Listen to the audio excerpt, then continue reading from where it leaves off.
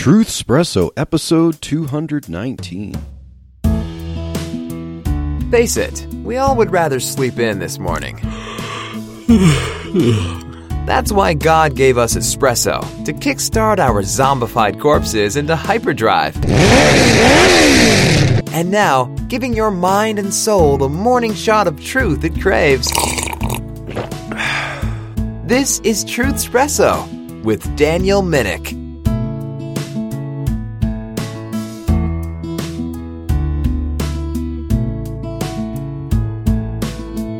Well, hello there, and thank you for tuning in to this episode of the Truthspresso podcast. My name is Daniel Minnick, your host, and I am here with my sweet, beautiful wife and co-host, Chelsea. Thank you, sweetheart, for co-hosting this episode with me once again. Oh, of course. I love doing podcasts with you. Yeah. And I think we're enjoying doing this little series. I know Christmas is over, but we are doing part 3 of Christmas is Pro-Life. And so we talked the last 2 episodes in this series about how the Bible demonstrated from the curse, from the beginning, that with the first sin and the fall, how Satan has sought to destroy life throughout history, and then with the pregnancy and the birth of both John the Baptist and Jesus, in the Christmas narrative, we see very strong pro-life statements. And so if you haven't listened to parts 1 and 2 of Christmas is Pro-Life, we highly recommend that you do that. And now, first, before we get into this particular part, we want to talk about how Jesus himself, given the Christmas narrative, how pro-life his conception and birth was. We want to see how pro-life Jesus himself was. But before we get into it, we kind of have a little funny story to talk about this last week. As of this recording, how we went to the store and we were looking at some Christmas stuff on clearance. So sometimes it's good to find some deals after Christmas, especially if you plan ahead like we're trying to do and cut some costs by not getting some Christmas stuff during the Christmas frenzy, but getting some stuff right after Christmas when stores are trying to clear their inventory. And we saw some signs at Target there that said that some stuff was about 90% off. So yeah, you're not going to have a whole good selection when you get the biggest cut for Christmas clearance. But at this time, a lot of the stuff was gone. So it was kind of hard to find some good stuff on clearance, but whatever you'd find there was going to be discounted pretty heavily. But, sweetheart, you want to mention what we found there as we're looking for Christmas clearance stuff? It's just kind of a little bit humorous there. Well, I'm thinking about it now. I mean, it is humorous, but also kind of expected, I guess. Yeah. So, yes, our goal was to try and find some discounted Christmas wrapping paper because Christmas wrapping paper is getting expensive like everything else. And we were going through the holders there with the Christmas wrapping paper, and probably about 75% or more of the wrapping paper that was left to buy had rainbows and all this stuff about pride. And the other paper that you could find there was like weird multicolored, multinationality type of strange looking people on there. So it didn't really even look Christmassy of what was left. And that was, there was a lot, probably 50 rolls? Yeah, there's a pretty decent amount that I could see there. So, yeah, so the predominant ones that we saw there, okay, everything's on clearance, heavily discounted, trying to get rid of the inventory there, and probably about 30 rolls or so of the same design that we saw there was called Christmas Pride wrapping paper. So, yes, one of those woke type of designs. And, yeah, as you said, it didn't look very festive. It didn't look very Christmassy. It's like, wasn't it kind of like this, like the background color was kind of like this light tan or beige or kind of yellowish type of color, and just simple design of like, it just said the words Christmas Pride on it with rainbows, and yeah, it didn't look very Christmassy.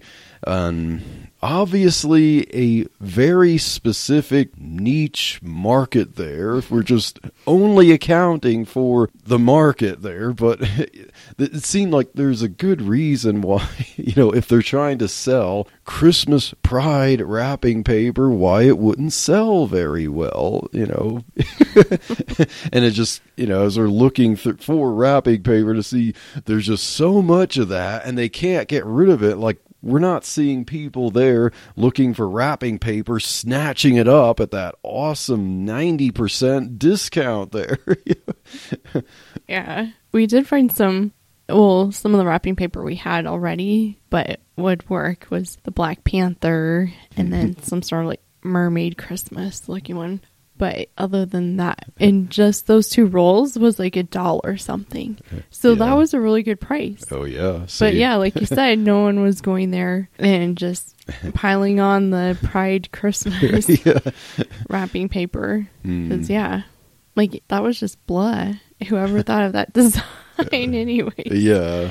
And because you think of the niche required for that, because, okay, say you have someone who, likes Pride stuff, like, we're not talking about even like, okay, obviously the Bible is against the whole Pride stuff, but let's just say someone that happens to be into Pride stuff or wants to claim that that's what they associate with. Now, even for someone like that, a lot of them probably would still like the typical festive, Christmassy type stuff. It's only if they want to make a particular statement about themselves that they're, so into that they would get this wrapping paper. Now, when you get wrapping paper, you're using it to wrap gifts for someone else.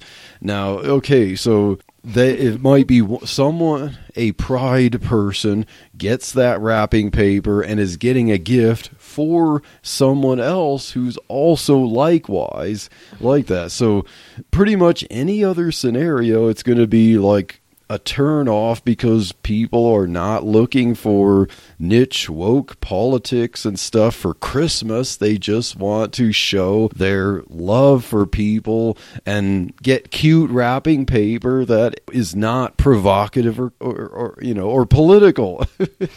And so that's why we saw about 30 rolls of this ugly Christmas Pride wrapping paper with rainbows and not holly or anything like that in the clearance section at Target, and no one's buying it.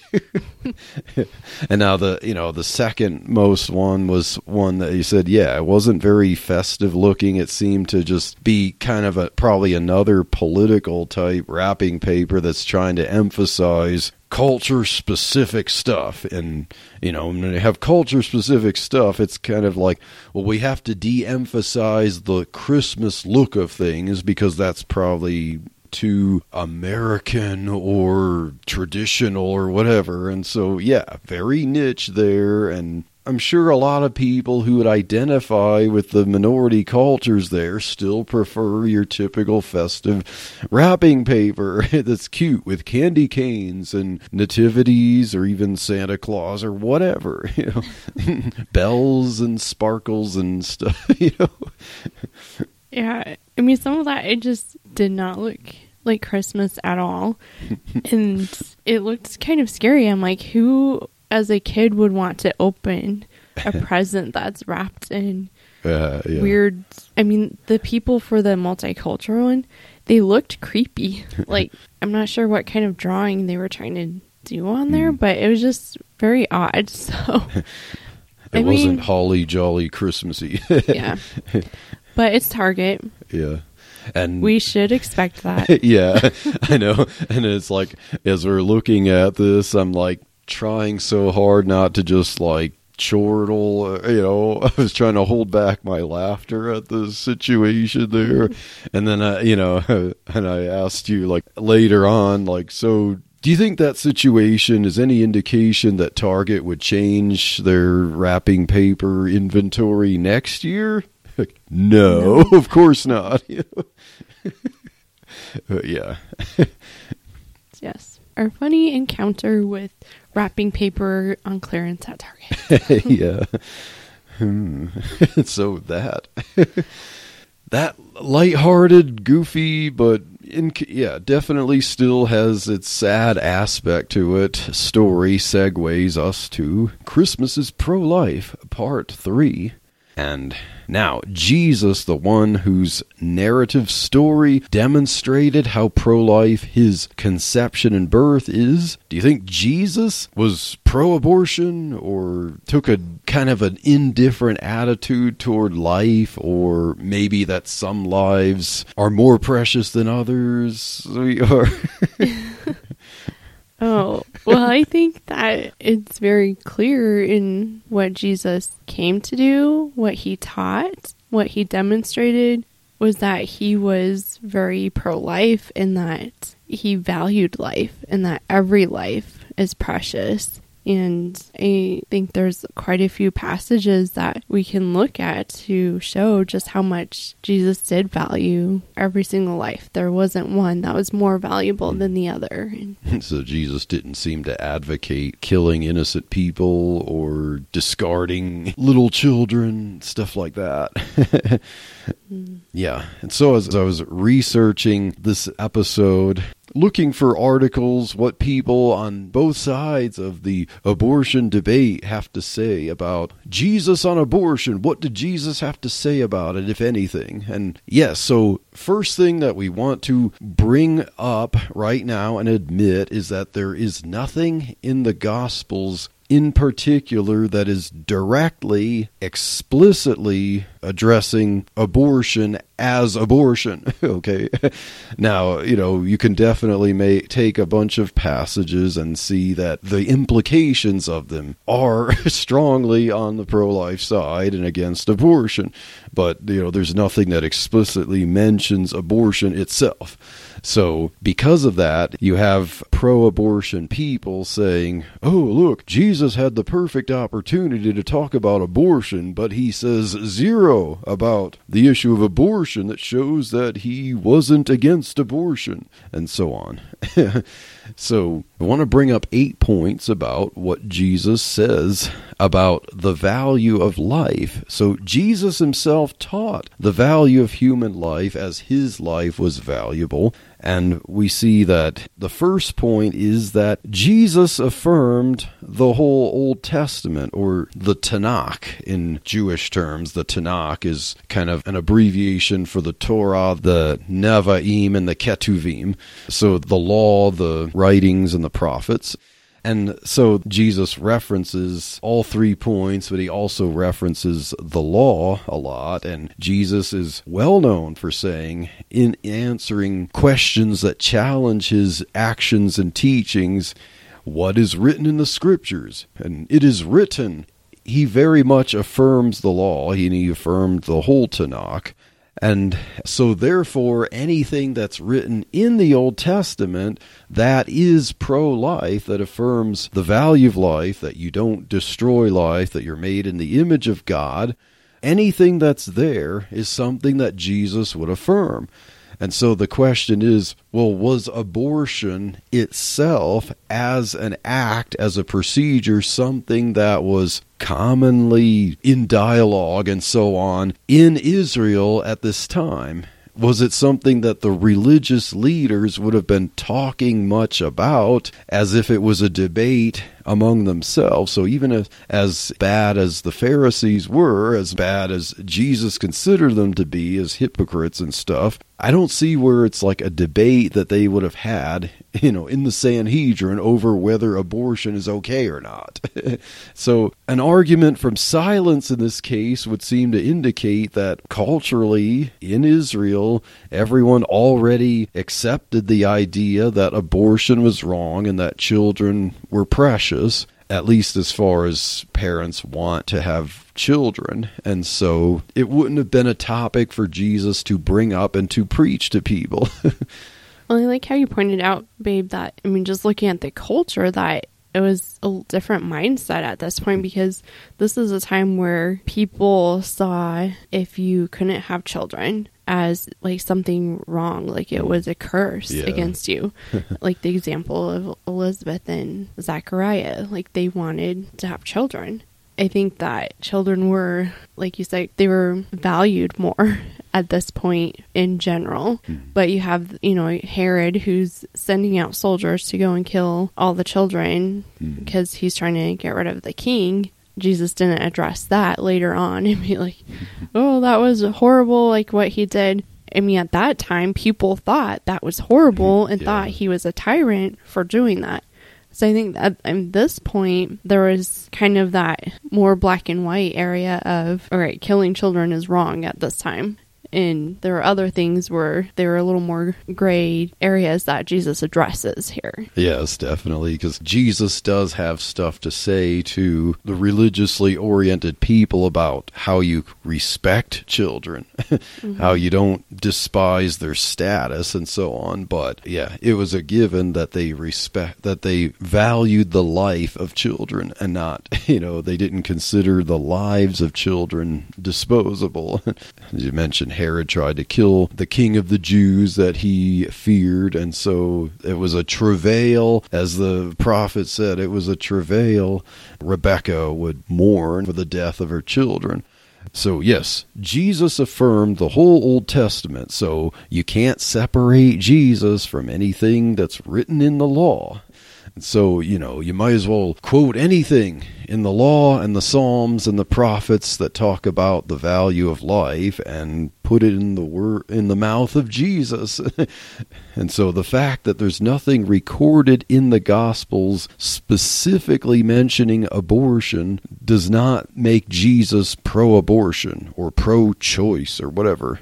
And so, yes, Matthew 5:17 through 18 is where Jesus says that till heaven and earth pass, not one jot or tittle of the law shall pass until all things be fulfilled. That's how important Jesus considered every word and every part of a word from the Old Testament. And then Luke 24:44, Jesus mentions that everything written about him in the law and the prophets and the Psalms concerning him must be fulfilled. How is your flame of truth, Christian? Is it burning bright? Hi, I'm Rebecca Berschwinger, creator and host of One Little Candle, a weekly podcast dedicated to encouraging, empowering, and equipping believers to be the light that God has called us to be, so that we may pass down undefiled the truth of God's infallible word to the next generation. So join me and light your own little corner of the world. You can listen to One Little Candle on all major podcast platforms or at christianpodcastcommunity.org. So our point number 2 about how Jesus teaches and affirms the value of human life, we have that God cares for birds and we are worth more than many birds. I think this is kind of a cool concept because when you think about how birds have to depend so much on in the winter time, like finding food and being able to stay warm and getting to the right places if they migrate. And I mean, there's a lot that birds have to do to survive, but God provides that for them. And then he says, okay, look at what all I've done or what all I do for these little birds. And yet you have way more value as humans. Like, he cares for us even more than that. It's just a beautiful concept to think about that. I mean, not even concept, beautiful reality that God does care for us and that he provides for us. So for references, we have there Matthew 6:26. As you mentioned there, that Jesus talks about how the birds they migrate, they gather food, and yet God feeds them, and yet we're better than them. God considers us far more valuable than the birds that God has created to survive, to have this migration and gathering process. He built that into them. That's from the mind of God to care for them as birds, but yet they seem to be so insignificant sometimes in our lives, unless you're one of those bird watchers. And then Luke 12:6 and 7, it says, "Are not 5 sparrows sold for 2 farthings, and not one of them is forgotten before God? But even the very hairs of your head are all numbered. Fear not, therefore, ye are of more value than many sparrows." Yeah.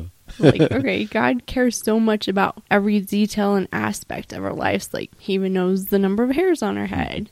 For some of us, that's not too hard to count. But for others, that is pretty astounding that God knows about that. But it's one of those things where you read, you're like, God wants to count every single one of my hairs. I remember going through that verse with the kids, and they're like, that's kind of weird. He sits there and counts. Like, how many can we count up to? But it's just the thought behind it that he cares so much about you and about you specifically. Yeah, like all the hairs on your head are numbered. They're all accounted for. Yeah. And so this verse, it's like Jesus asking the question about, okay, you can get 5 sparrows in the marketplace for seemingly meager amount of money. And so it's like, it seems like they're so insignificant as we're conducting our lives. And yet, wait, God put so much value even to the birds, but you're worth far more than many of the birds. And so, yeah, not one of them falls to the ground without your Father knowing it. So, yeah, God cares a lot about birds, but he cares far, far more about us than about birds.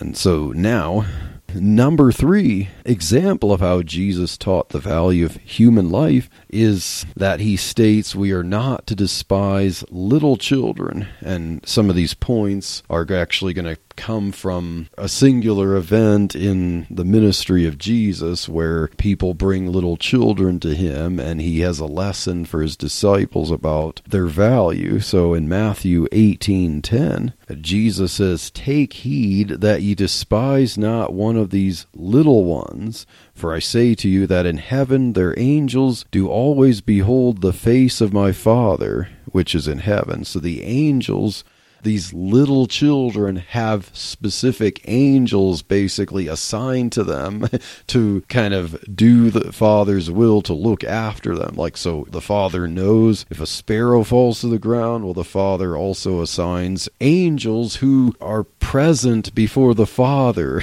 who behold the face of the Father. And these angels assigned to these little children, like we're talking about infant children here. And so because of that, that's the example. It says, be careful not to despise the little children.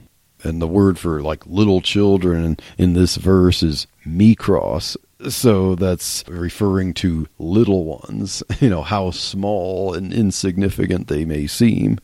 And I would think that if Jesus is telling us not to despise the tiny little infants, why would he think, oh, well, these valuable little infants who have angels assigned to them, who are like in the presence of the royalty of God the Father, that somehow they're not significant, that they're basically disposable lives before they exit the birth canal.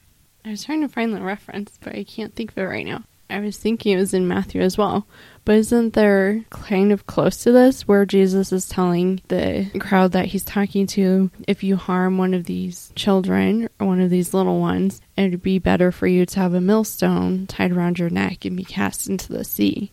I mean, so even though that's not like specifically an abortion procedure, he's still giving that warning that if you harm these little ones, that, I mean, eventually, if not now, there are going to be consequences for that, because he does value and say that these little ones do have value. Oh, yes. So that's a little earlier in verse 6. So Matthew 18:6 says, "Whoso shall offend one of these little ones which believe in me, it were better for him that a millstone were hanged about his neck, and that he were drowned in the depth of the sea." So yes, Jesus emphasizes just how important. He warns his disciples about not offending or not causing these little ones to sin or to do something wrong that can harm them. You do not mistreat them. You do not abuse them such that they later on in life can't determine right from wrong. So you don't abuse, you don't mistreat the little ones, these little infants. If you do, it's better that you face a miserable form of capital punishment. That's Jesus' viewpoint on the value of little ones. And yes, we can definitely make that connection that they don't go from valueless to having immeasurable value, royal value before God the Father and his angels by merely passing through a birth canal. Then our next point number 4, is kind of along the same lines, like you said, talking about how God values these little ones. So this comes from Matthew 18:14, but basically that it's not God's will to kill little ones. Yeah. So he says, even so it is not the will of your Father which is in heaven that one of these little ones should perish. So he cares about the life. He prescribes that you don't take the life or jeopardize the life of little children. Just earlier than that, he gave a quick example of the man who has 100 sheep. So you think, okay, 100 sheep, because of the numbers there, who cares about the one that might wander off? Well, I still have 99. Well, that's not the lesson. Because that sheep might be in danger, the man leaves the 99 that are safely in the fold to go and make sacrifices, even put himself on the line, go through any danger necessary to rescue that one sheep, one lamb, and bring it back to the fold. And that's the attitude that Jesus is teaching that we should have toward little children, that they should not perish. We should value their lives. We should protect their lives. And now the next point number 5, lesson from this same passage of Scripture, Jesus' lesson to the disciples, because as people brought little infants to him, that he would touch them, basically to bless them. The disciples rebuked those people because they seemed to consider, don't bother the master with pesky little infants. And Jesus had a fiery lesson for them. And then Jesus basically turned the tables on his disciples to say, hey, unless you become like these little infants in their faith in me, then you will not enter the kingdom of heaven. Of such is the kingdom of heaven. So the kingdom of heaven has members that are like or of these little children. And it's interesting, as doing a little word study, because there are 2 different words depending on the account talking about the same event here. So Luke chapter 18 and verse 15 that narrates this, it mentions the infants that the people brought. It uses the Greek word brephos, which is a word that often specifically refers to a little child of infant age.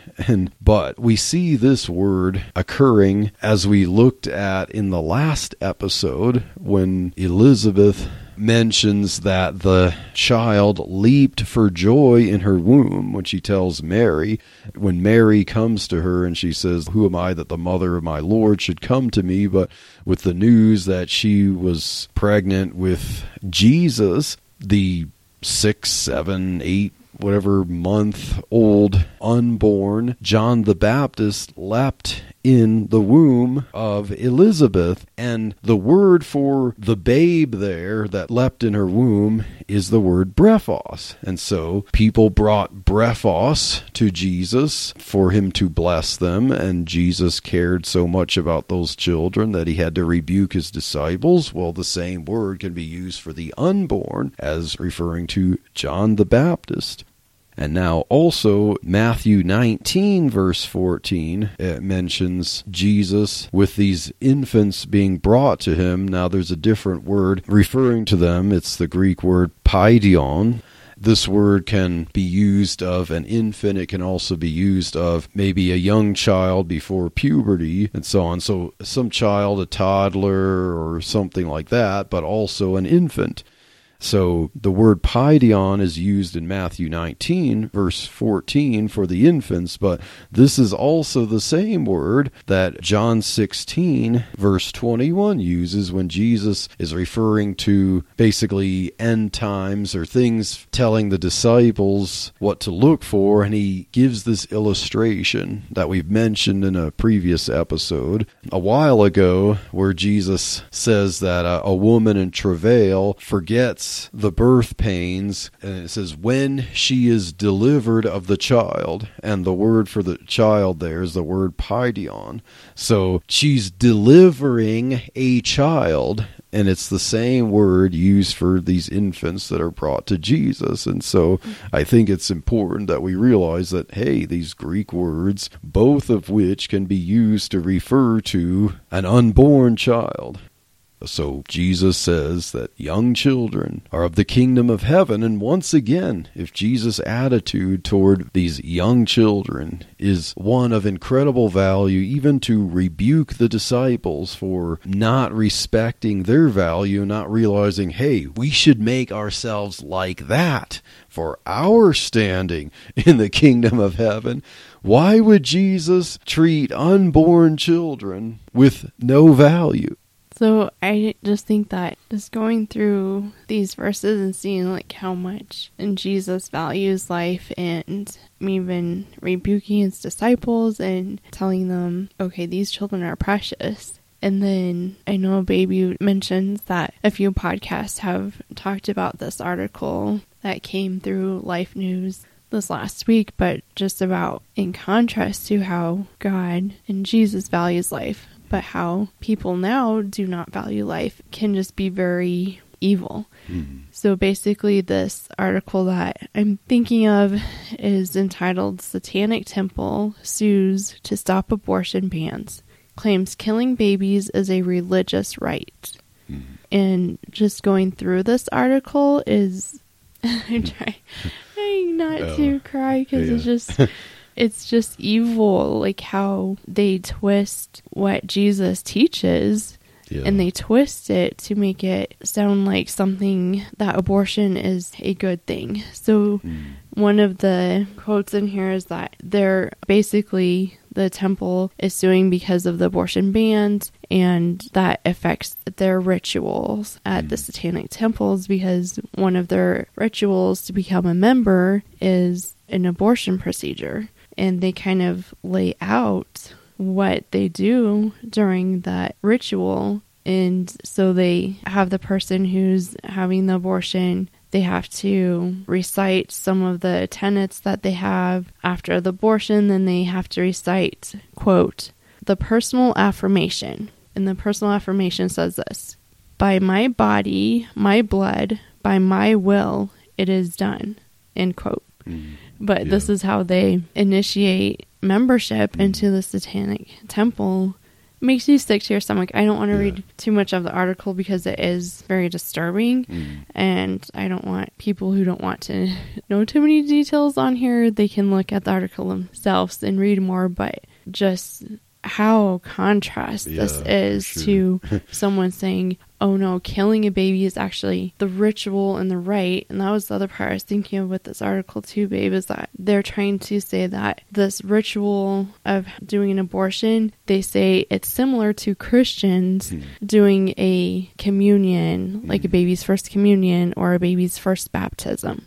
Okay. Like how, Jesus here is saying, let me bless these children because they're special, they're valued. He is not taking their life from them. Exactly. This is not the same thing. How could it be the same thing when a communion or baptism involves no violence or end of life? It's basically affirming new life. That kind of makes me think of 2 Corinthians 6 toward the end of it, where Paul's asking the question, what concord has Christ with Belial, or what agreement has the temple of God with with idols, So I know that the founder of this so-called satanic temple, I think he claims that he doesn't believe in a literal Satan, and he started this whole thing just to start something that he can call a church, and with his, kind of beliefs, just so he can get tax-exempt status and stuff like that. But obviously, yes, it's horribly evil and directly contrary. And, so anyone who thinks that Christianity properly would support abortion, well, why would Christ be in agreement with Satan and that they both would support abortion? Well, and I've known other satanic temples in our area that are definitely Satan worshipers, and they do infant sacrifices there with aborted babies. And that is definitely a strong evil that is around. But it makes me think of this verse. I know it's Old Testament and we're talking about New Testament. But Jesus would affirm it. Yes. So it comes from Proverbs 8:36. And it says, "But he that sinneth against me wrongeth his own soul. All they that hate me love death." Exactly. So you can see all these people that hate Jesus, they hate what he stands for, what he values, and instead they love death. And I think that's what we're seeing here. And you just see that contrast of what Jesus is actually teaching and what he's displaying through his interactions with the children and with the disciples, that he values life. He thinks these children are precious. He thinks all life is precious. But when people don't like Jesus, and they're going to go against what he teaches. Yeah, exactly. Because part of the biblical understanding of the value of life is to recognize, yes, humanity, there's collectives, there's groups, but you must regard the individual, the unique individual. And when you understand that there is a value that's individual as well as collective, then you must value the life of an individual. And when people want to blur away the biblical humanity of the individual and everything becomes collective, then you have things like Marxism and social gospel and stuff, where people can try to claim to be Christian as they mix their beliefs with that, but then everything turns into the good of the collective. You sacrifice the individual, and then you have people trying to act like, well, it's Christian love and charity to support things like abortion, because you're devaluing, you're dehumanizing the unborn for the sake of mothers in distress or something like that. And there are ways to handle that don't involve killing humans. You have things going on in Canada like the euthanasia and stuff, but of course people might try to Christianize that to try to say, well, because if someone's life is not at this point valuable, then it's more efficient to care for those who can contribute to the collective, because it's all about the big picture of the collective, and we dehumanize the individual. But true Christianity and the teachings of Jesus involve the value of every individual. There is no collective without individuals. And so, yes, you must, if you understand that there is an individuality to people and there is a humanity to each one individually, then you must regard the value of the life of the individual. Hi, I'm Sharon Wilharm, host of All God's Women podcast and internationally syndicated radio show. I'd love to invite you to join me as we bring to life the stories of women in the Bible and discover their relevance for our lives today. Listen at allgodswomen.com, your favorite podcast platform, or at christianpodcastcommunity.org. Our final points that we want to get to is how Jesus viewed life. So point number 6 is that Jesus said he came to bring life. So not bring death, but bring life in John 6:33. And in 10:10 he mentions he's the good shepherd who lays down his life for the sheep. He came to give his life for others. Matthew 20:28 and John 10 verse 11. the Son of Man came to minister, to serve, and to give his life as a ransom for many.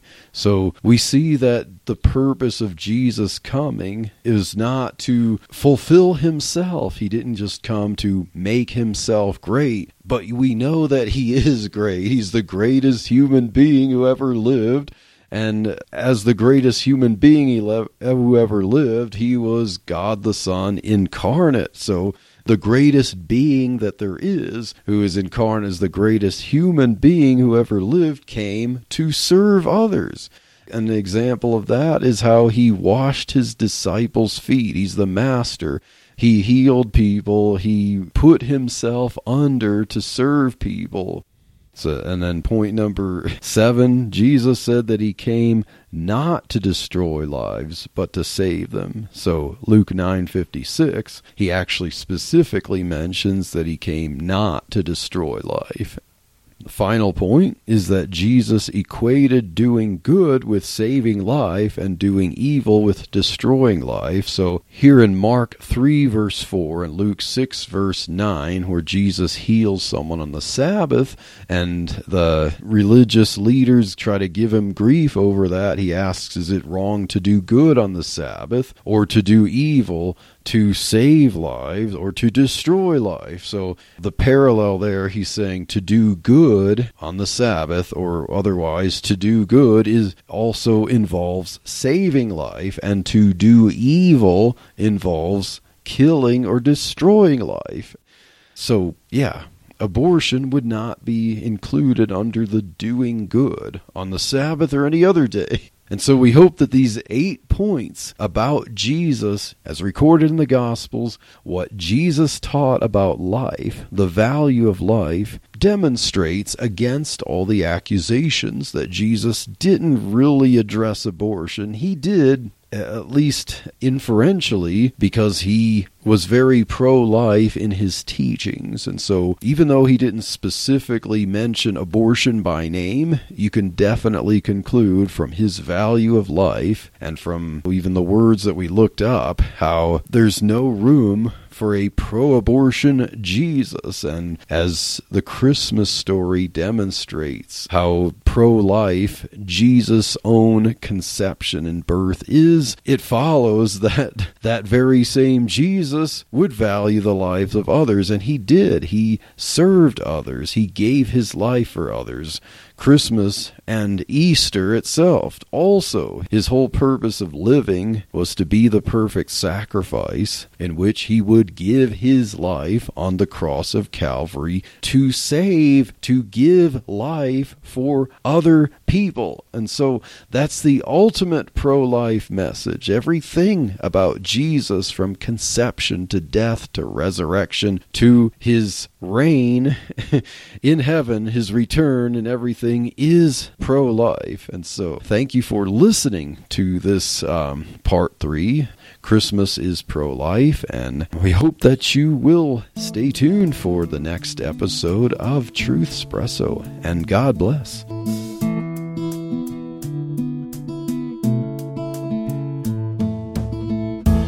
Thank you for waking up with Truthspresso. Good morning, and God bless your day. Hey friends, Daniel Minnick here again. If you liked waking up to this episode of Truthspresso, I would really appreciate it if you would rate it on Apple Podcasts, Stitcher, or whatever application you use to listen to Truthspresso.